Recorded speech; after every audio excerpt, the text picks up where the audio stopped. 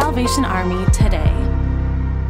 The Salvation Army in San Francisco celebrated the first milestone in its initiative to mitigate homelessness in the city. In collaboration with the San Francisco Department of Public Health, PRC Baker Places, and Tipping Point Community, a new psychiatric respite center is now open at the Mission Corps, or Salvation Army Church. The location will provide a much-needed place for people experiencing the combination of homelessness, mental health issues, and substance use disorders to rest and get connected to care. Called Hummingbird Valencia, the program is the first step in The Way Out, an initiative designed to double the Salvation Army's impact on homelessness.